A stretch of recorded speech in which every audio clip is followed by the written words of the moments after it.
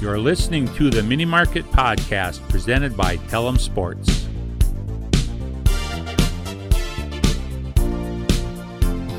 Welcome back to the Mini Market Podcast. The gang's all here this week. I'm Dalton with Isaiah, Connor, and Lucas. Guys, how are we doing? Brackets totally busted?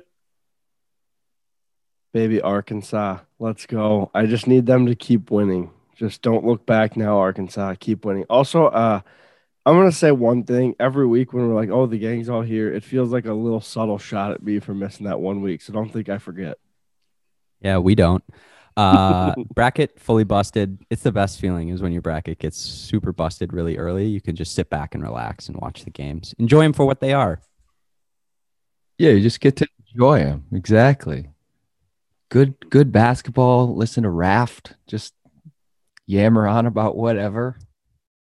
I still think Illinois is the best team in the country, so I'll leave it at that. Big Ten's the best conference, too. Dalton, what's your bracket look like? Oh, the bracket's looking nice. I've got, I've got Bama, Arkansas, Gonzaga. I have 3 of my 4 final teams are still alive, so hoping to hold out hope that I'll get a nice, I think I have Bama over Arkansas in the finals, something like that.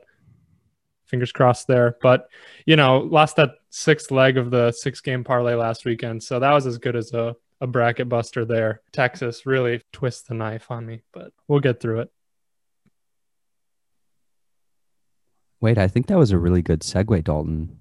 Didn't Texas just part ways with their head coach? Shaka Smart heading to Marquette, right? And Indeed. Yeah, Dalton, have you ever been to Marquette? I have been to Marquette, and indeed, I have met Jay Crowder and Lamar Johnson Odom. huge Wow. meet and greet with those 2 guys in the Marquette bookstore. Buying women's clothing. I said, "What up, guys?" They said, "Hi." It was a magical moment. Okay, the reason it's actually a segue is because, the Gophers hire their new head coach for basketball, Ben Johnson, this past week. Shaka Smart was also rumored to be a guy that people thought might have a connection to Minnesota and might be willing to take the job here. Do you guys feel like we jumped the gun on Ben Johnson, or are you okay with it? Knowing that, hey, maybe we could have got Shaka Smart. I think it's interesting because if I remember correctly, I believe when they hired Pitino, the Gophers were also looking at or potentially interested in Shaka Smart when he was at VCU. So it's interesting to see. Maybe it's just something where the money doesn't work, or he's just not interested.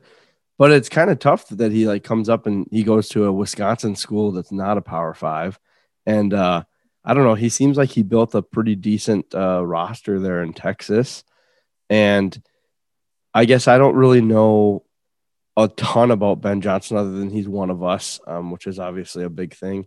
People think he's going to be a good in-state recruiter, which is always huge. I sent you guys a message about Pitino.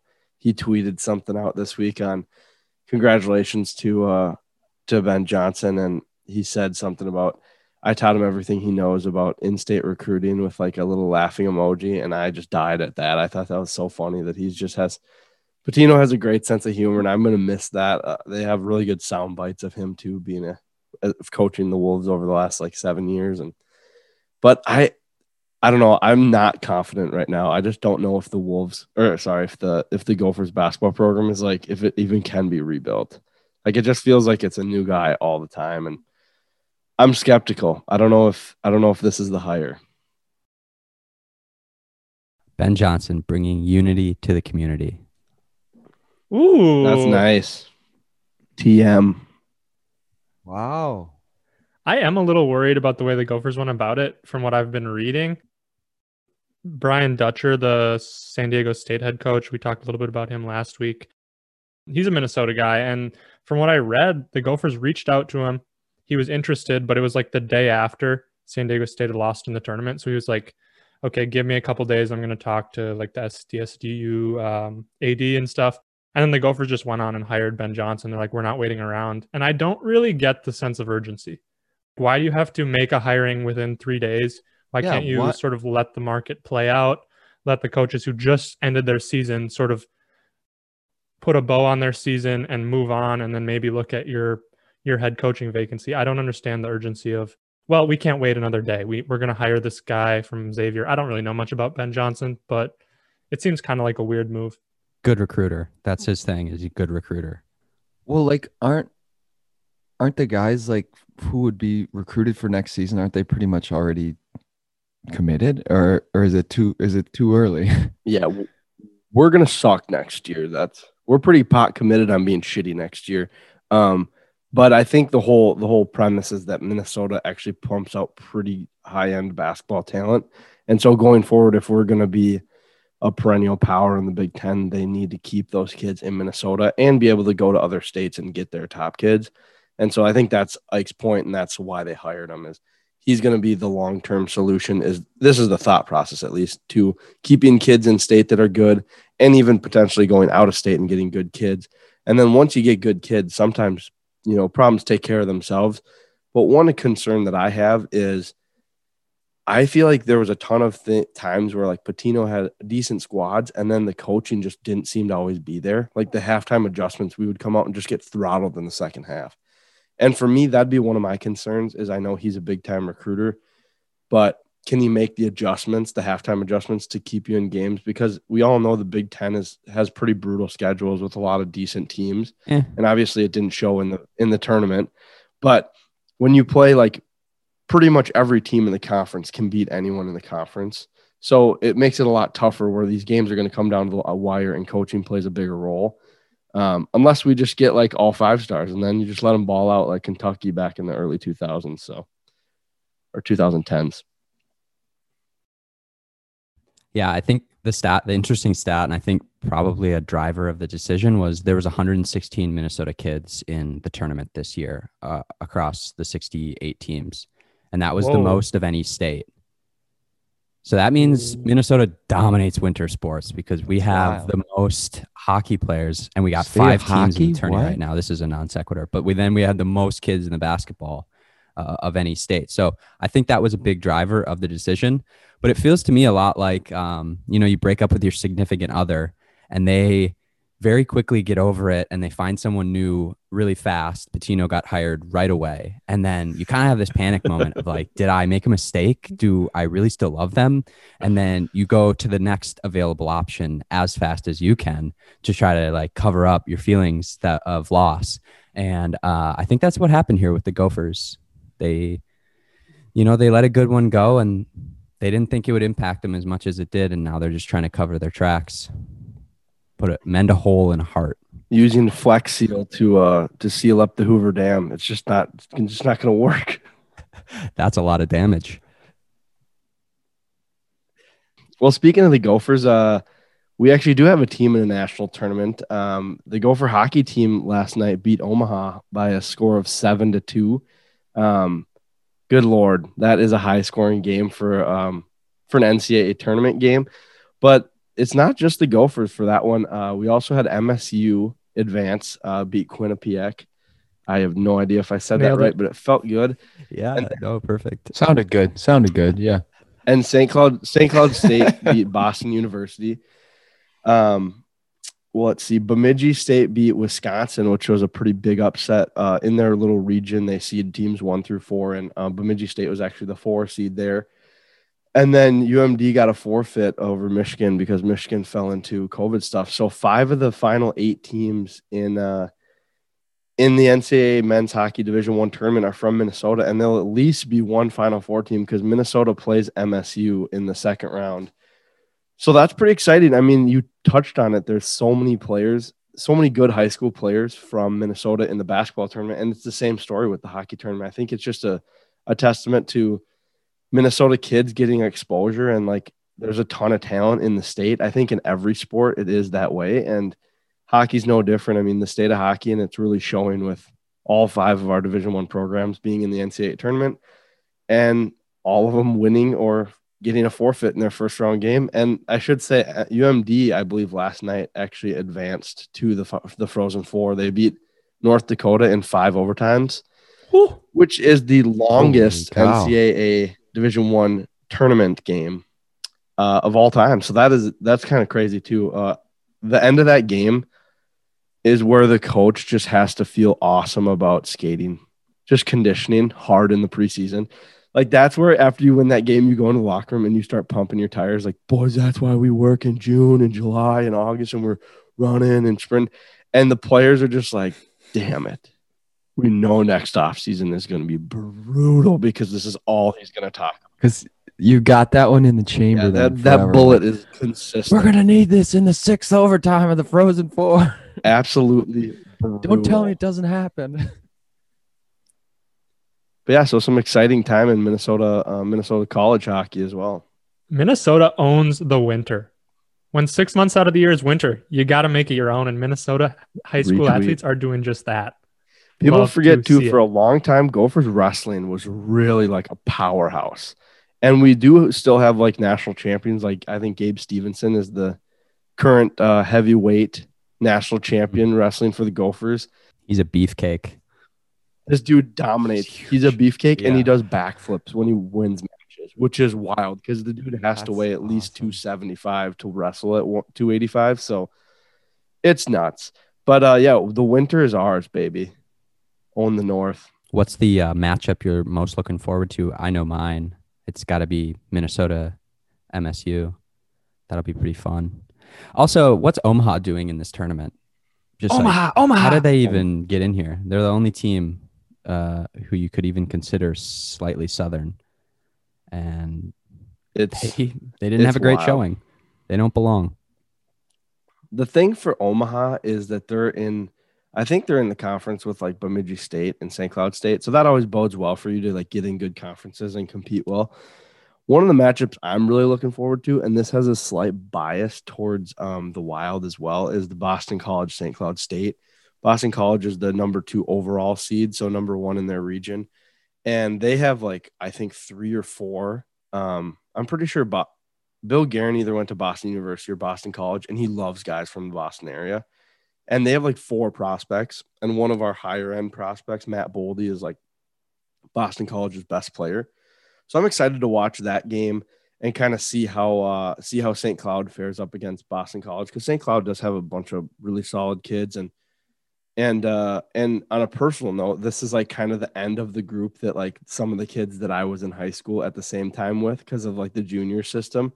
So, you know, a couple of these kids, I still like recognize the name from like being in high school at similar times. So that's kind of fun. And St. Cloud has a few of the guys who I've heard of. So excited to see that. I'm really hoping that we can just paint the final 5 there, or the final 4, and have all the Minnesota teams in there. That'd be sick. Quick over under 2.5 Final Four teams from Minnesota. You taking the over or the under? We've already got one. You're guaranteed 2. I'm going under. I don't love the matchup. I don't really trust Bemidji State very much, and Boston College is real good. So I'm going just the Gophers and UMD. They could meet in the championship too, which would be lit. I think Connor's the college hockey guy, so he'll speak for the group. So Minnesota owns the winter, but the Timberwolves do not. Isaiah, your Wolves coming back to earth. Split with the Rockets and got absolutely annihilated last night by a team who had just lost 20 straight games. So how are you feeling as a Timberwolves diehard?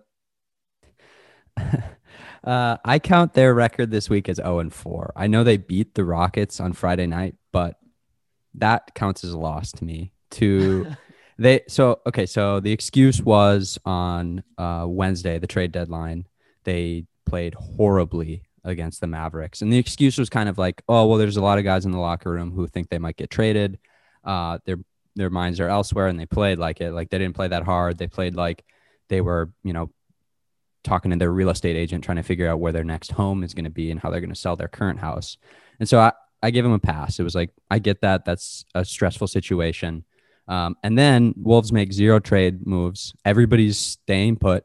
And then they go and lay an absolute egg against the Rockets, save one gift of 7.5 minutes of 0 scores from the Rockets, which is, I didn't think it was possible to end a game without scoring for 7.5 minutes. Yeah, and I think 22-0 run. Yeah, 22-0 run to win that game. So I count that one as a loss because they were down by like 30 at one point. So just awful basketball from the Wolves. in the last 2 games. It was interesting to see that they didn't make any moves at the trade deadline. I know there was a lot of talk of John Collins, a lot of talk of Aaron Gordon.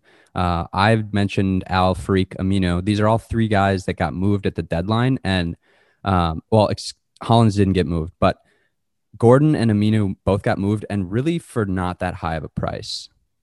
Honestly, like Gordon went for Gary Harris and a first rounder. I think the Wolves could have had a similar deal. They go a Kogi in a first rounder or Culver in a first rounder. I think those are equivalent to what Gary Harris has done. And then Amino was kind of like a throw-in guy.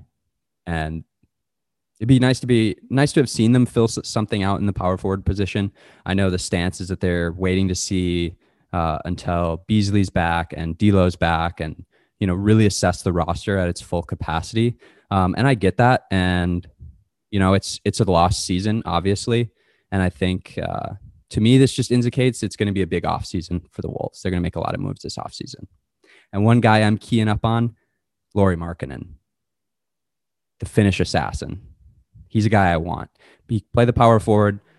He's obviously a horrible defender, but the Wolves have said they want to be an offensive team. Yeah, exactly. It's like he was born to be on this team. Yeah, but he's a dead eye. He can shoot. Like, he's a really good shooter. He's averaging 16 points this year. He's shooting over 40% from 3, like 45% from 3. He's having his best season. He's a free agent at the end of the year, and he basically just got boxed out of his position with the Bulls as they added Vucevic and Aminu.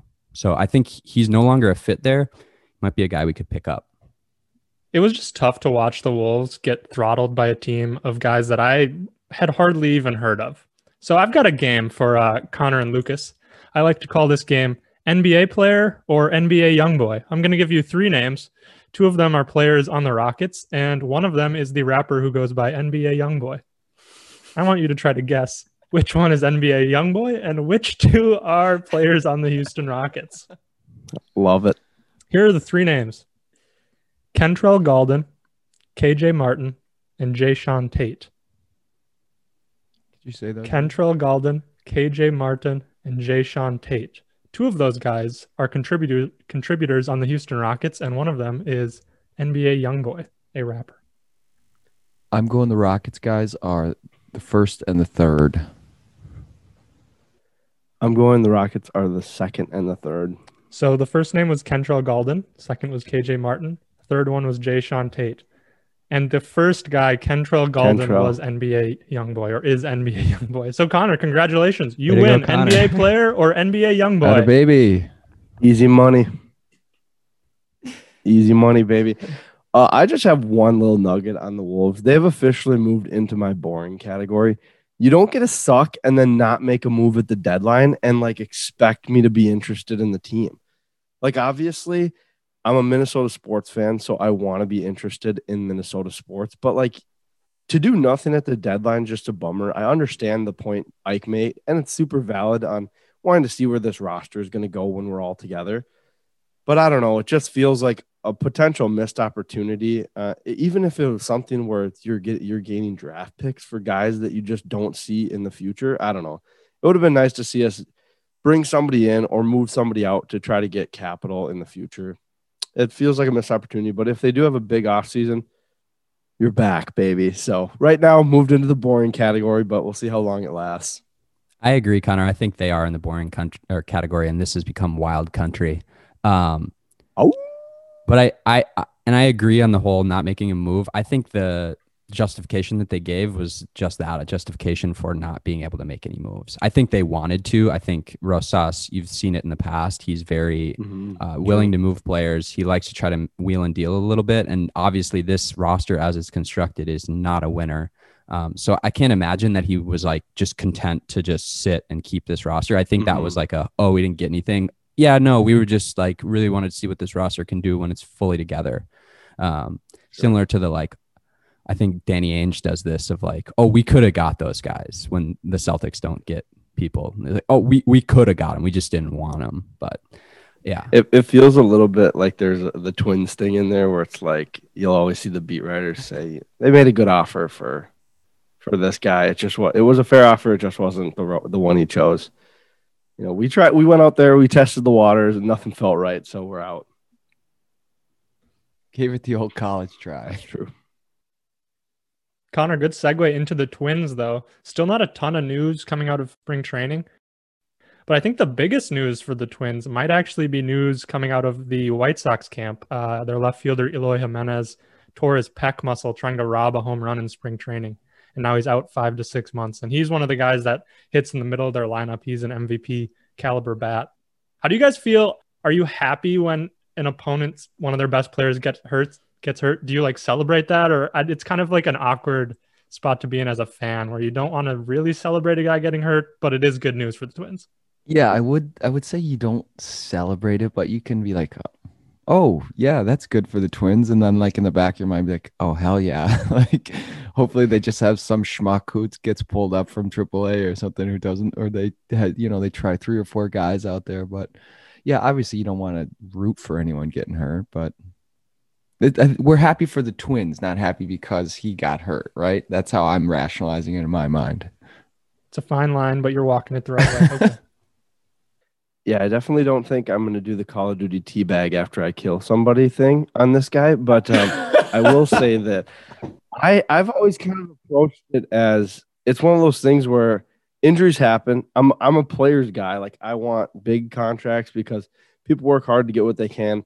But at the same time, I do not abide by the philosophy oh, I'm this guy who I need to beat the team at full strength. I'm not going to enjoy it enough if I beat them when they are missing guys. It's I'm beating the team that they can put out there that day. So I'm happy that the Twins are going to get a go against a team without Jimenez.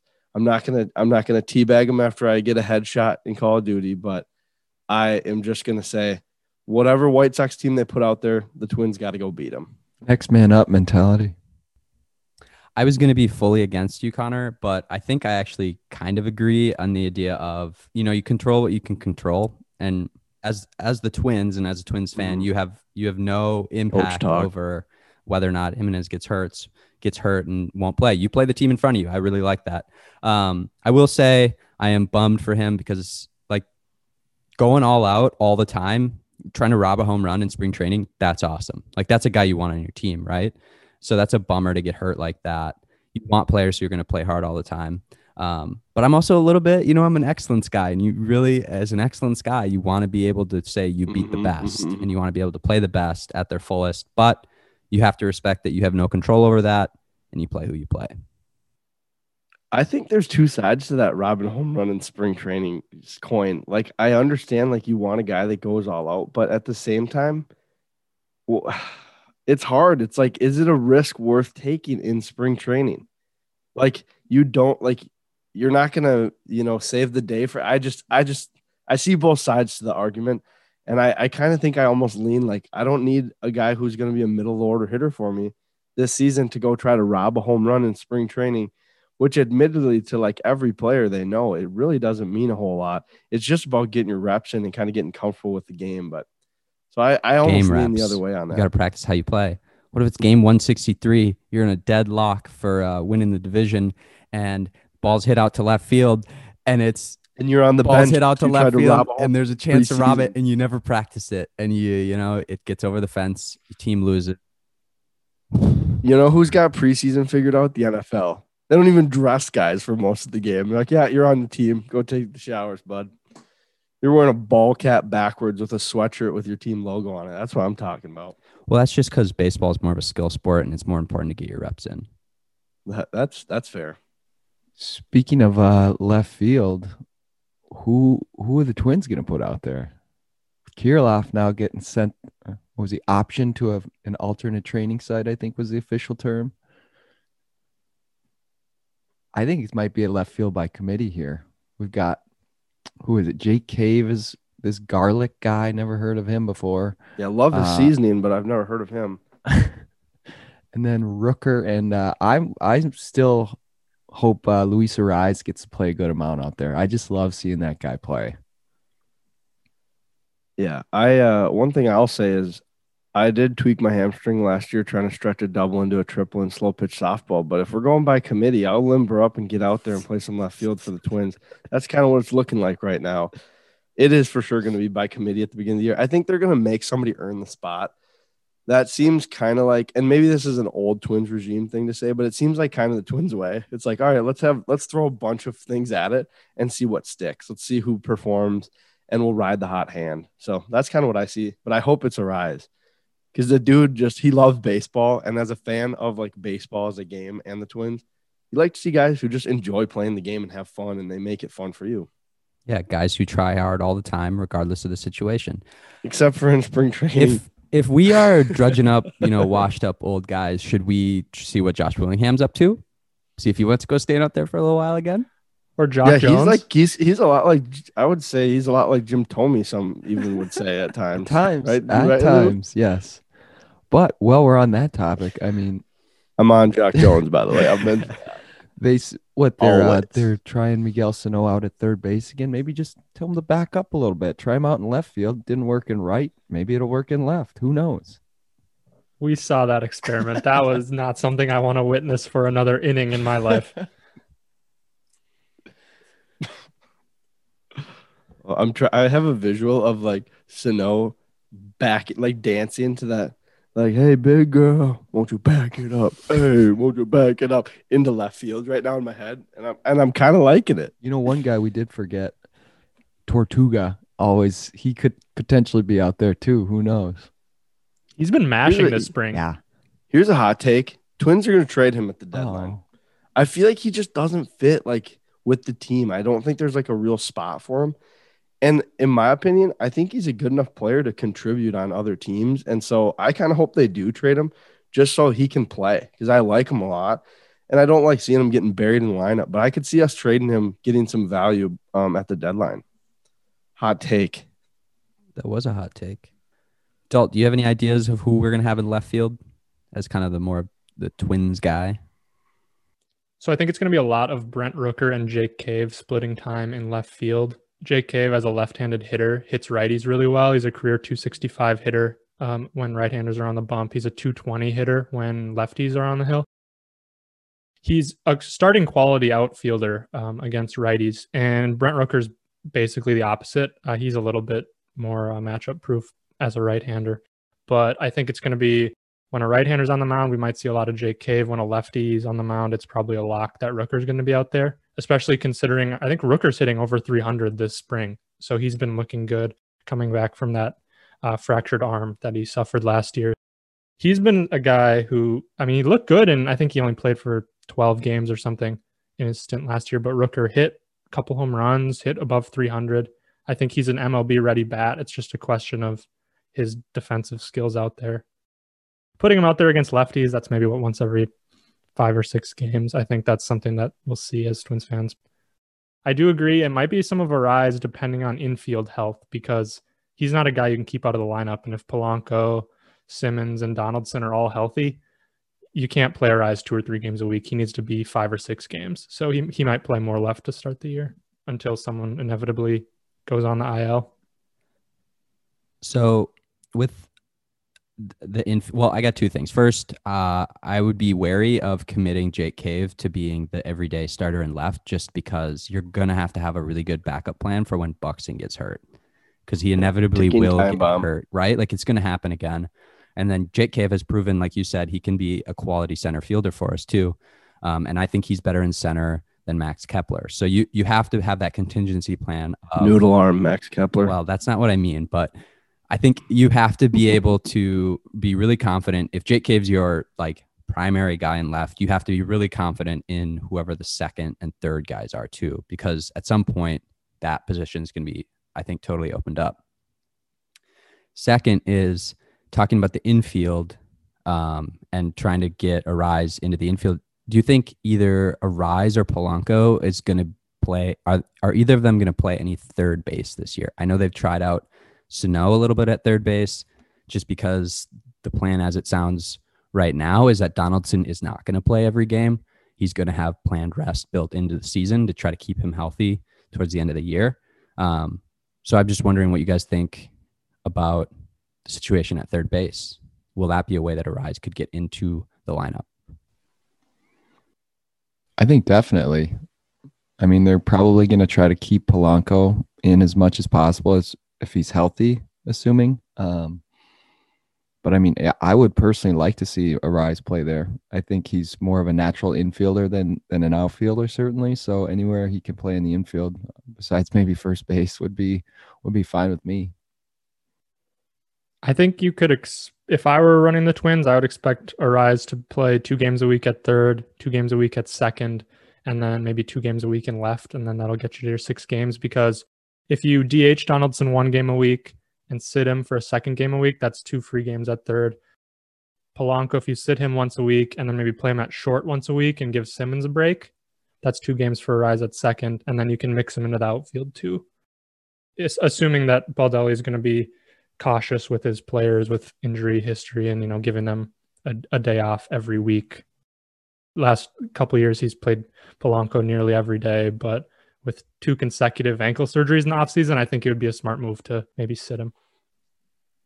Dalt, do you say Polanco playing any third or not really? Like, he is more of a rise, kind of doing that platoon thing? Yeah, based on what I've read, they want Polanco to be the everyday second baseman, essentially, and then he'll spell Simmons at shortstop when Simmons needs a day off. I like it. Just because we're just talking about Polanco, I'll throw this in there. I think he is the X factor for the offense this season. I think when you look around the diamond, a lot of the guys, you sort of know what you're going to get from them when they're on the field. The injury history is questionable for guys like Donaldson, Buxton, Sano even, but I think a lot of them, you sort of know what you're getting. Polanco, he put together a few really, really good months first half of 2019. Obviously started the All-Star game at shortstop. Is that guy still in there? Was that a fluke? We don't know. But since then, he's been a pretty poor offensive player, and I think he is kind of a swing guy where he could really jumpstart an offense. I mean, he was hitting 3rd, 4th, 5th for us a lot of 2019. So is he going to be that guy, or is he going to be a guy that you have to sort of hide at 7 or 8 in the lineup? It'd be a good problem to have if Polanco's the guy you're hiding at 7, I think. Mm-hmm. That's gets me a little excited. I don't know. Giddy. Just one last thing on him. I think he would be the better. Obviously, you want continuity up the middle. I think that's really important for a defense, is to have your middle infield have a lot of reps and game time together. But I still think Polanco would be the better option at third base over Arraez. I don't know. Yeah, I guess it's hard. How many guys do you want to turn into like super utility men? Because Arraez, he's going to be playing 3-4 positions. If Polanco is going to also be filling in at shortstop sometimes, do you also want him then to have to think about playing third base too? I think that's something that, Baldelli knows his guys and knows how much defense affects them at the plate. Hopefully he'll make the right call there. Yeah. I trust him. Trust the process. So we haven't talked any Vikes, and the Vikings have been active in the free agent market, signing every defensive back / safety on the market, essentially. So Lou, we've got a lot of additions to talk about. We've got Patrick Peterson, we've got Xavier Woods, D lineman. They added Dalvin Tomlinson, another Dalvin on the squad, and then an offensive guard from the Cardinals. They traded a 6th rounder for an offensive guard who started, or he's a center, excuse me. But he started like 14 games last year. That seems like a good trade. So Lou, a lot to talk about. How do you feel about your Vikes? I mean, I'm feeling good. I mean, they're making moves. They're going after guys. I really like that I really like the Patrick Peterson signing. Typically they don't do a lot of big name guys, like even this Xavier Woods guy. I mean, I had to look him up. I've never even heard of him. Excited about him. I'll get there, but really excited about the Patrick Peterson signing, mostly because he's just been around for 10 years and he's been a really solid defensive back for pretty much his entire career. He's been, I think, to 8 Pro Bowls. $10 million for 1 year is kind of a lot for a 31-year-old cornerback, but I really think the value in it is just his ability to mentor the young guys who have had so many issues in the past few years with injuries, lack of experience, all of that. Going to Dalvin Tomlinson, I think he's going to be a really good addition to kind of be a counterpart of Michael Pierce, assuming he plays again this year. because he's from Bama. So, and pretty much any guy you get out of Bama is going to be legit. They just pump out NFL talent. So I'm really excited about him. He's another guy who he plays all the time. He's really durable. He's going to be in the lineup. He's going to make plays. So availability is the best ability. Exactly. And now, like I said, this Xavier Woods guy seems pretty legit too. Only a 1-year deal, $2.25 million, so nothing crazy. But he's a pretty versatile guy too. He sounds like he's played a lot of safety as well as nickel cornerback, so he can cover guys in the slot, which would be a big help to have him kind of step in and replace Anthony Harris. So a lot of moves. It's exciting to see Zim and Spielman are just making moves right now. They got to do something after losing out that 7th round pick. Real kick in the shorts there. I think Woods is the guy I'm most excited about. He seems like he could be pretty dynamic. I was reading he's a guy who likes to get downhill and get into the backfield. Yeah, he didn't. Actually, sorry to cut you off, but he actually was second on the Cowboys in tackles from the free safety position, which is pretty wild. So I think that's really going to complement Harrison Smith. That might be very nicely. Might be a testament to the Cowboys defense a little bit there too. A lot of holes, yeah. I mean, Anthony Harris wasn't a guy that a ton of people were super excited about until he got a chance with this Vikings defense. And I think Zimmer knows how to unlock safeties and get the most out of guys. Like even Sendejo, when he was here, was a guy that I think he played his best football in the purple and gold. And I think that's a testament to Zimmer's defense and the strategies that he puts and the positions that he puts safeties in. So I'm pretty excited about him. Also read he's a quick guy. He likes to hit hard, but he's also a quick guy. He was in the 3-cone drill in his combine, number 1. You betcha. There we go. 6.7 seconds. A lot of people are talking 3-cone might be more valuable than the 40-yard dash. So that's good insight. Hey, also ran a 4.5. Ooh. Not bad. One thing I saw too, to talk to Dalton's point, is it looked like Xavier Woods had the last few seasons he's played pretty much 15 games every season. So again, durability being really important, especially in the secondary for the Vikings, namely. One thing that this raises a question for me, these moves, what are we going to do in the draft? I'm not sitting here looking at the schedule saying, where are we going to lose? Where are we going to lose? I'm not looking probably 14 to 15 and 1, but I mean, they're doing a great job of shoring up the offensive line. I also read an article that they might be targeting Austin Blythe, who is an inside or an interior lineman, kind of a guard center combo that could be accompanied, maybe just even adding depth with him. But his name has been brought up in a few episodes ago when I said the Vikings may be targeting them in the offseason. So just kind of head on a swivel there. But I'm excited to see how it goes because I think you have to get an edge rusher with the first pick. Like the Vikings desperately need somebody on the other side of Danielle Hunter if he's going to play this season. We could use some linebacker help. And then I think, honestly, I'd like to see them get a wide receiver in the middle rounds to really shore up that third spot. But it's kind of exciting to see what direction the Vikes take with this draft because I think there's a lot of good possibilities, and they seem to be adding some solid depth pieces, which is really exciting. Bringing back Mackenzie Alexander for the secondary is also great. Yeah, get your Mackenzie Alexander jerseys out. Hopefully you didn't burn that when you left. Dust those ones off. But yeah, I mean, adding depth at the nickel position too, there's going to be some playing time controversies, and no one's more excited than me. Also, what was your favorite Mike Hughes moment? Because apparently he gone if they're bringing in all these DBs. Well, he'll be just a kick returner now.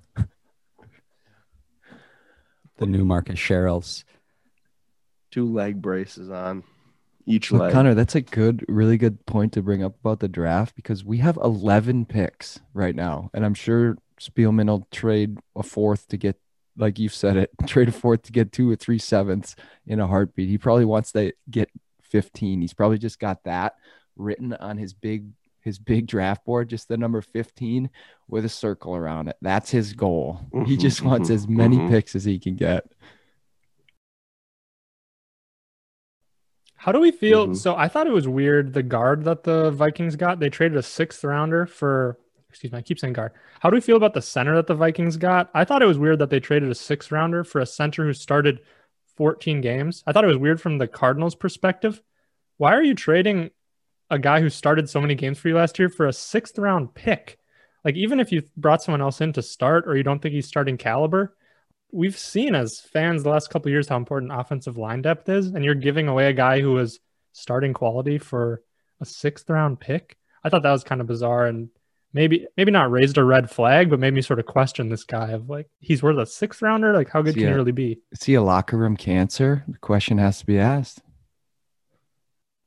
I think that one thing that might play into it is they're going to pay him $2 million this year. And I think the Cardinals have decent offensive line depth. And so I think there might be a money situation here where you can probably draft a guy that's going to be not to replace him, but, fill in as a backup and then save some money on that end. Because I think everyone's pretty much strapped for cash right now. So it's actually kind of funny seeing the Vikings make a move where they're taking on salary. And who would have thought we'd be here like 3 months ago? But yeah, so that's my guess is maybe it was just a salary cap move for them. They thought, hey, we could get a backup offensive lineman in the 6th round, and if he might not start this year for them, hey, why not save the money? But also, I'm pretty sure he will play guard for us because I can't imagine they're giving up Gary Bradbury and sending him over to guard. So I'm sure you call him guard center, whatever. And that does it for this week's Mini Market Podcast. We will be coming to you with a special release Mini Market Pod midweek. We're going to be doing a podcast podium with a very special guest. Make sure to tune in, and we will see you soon. Peace.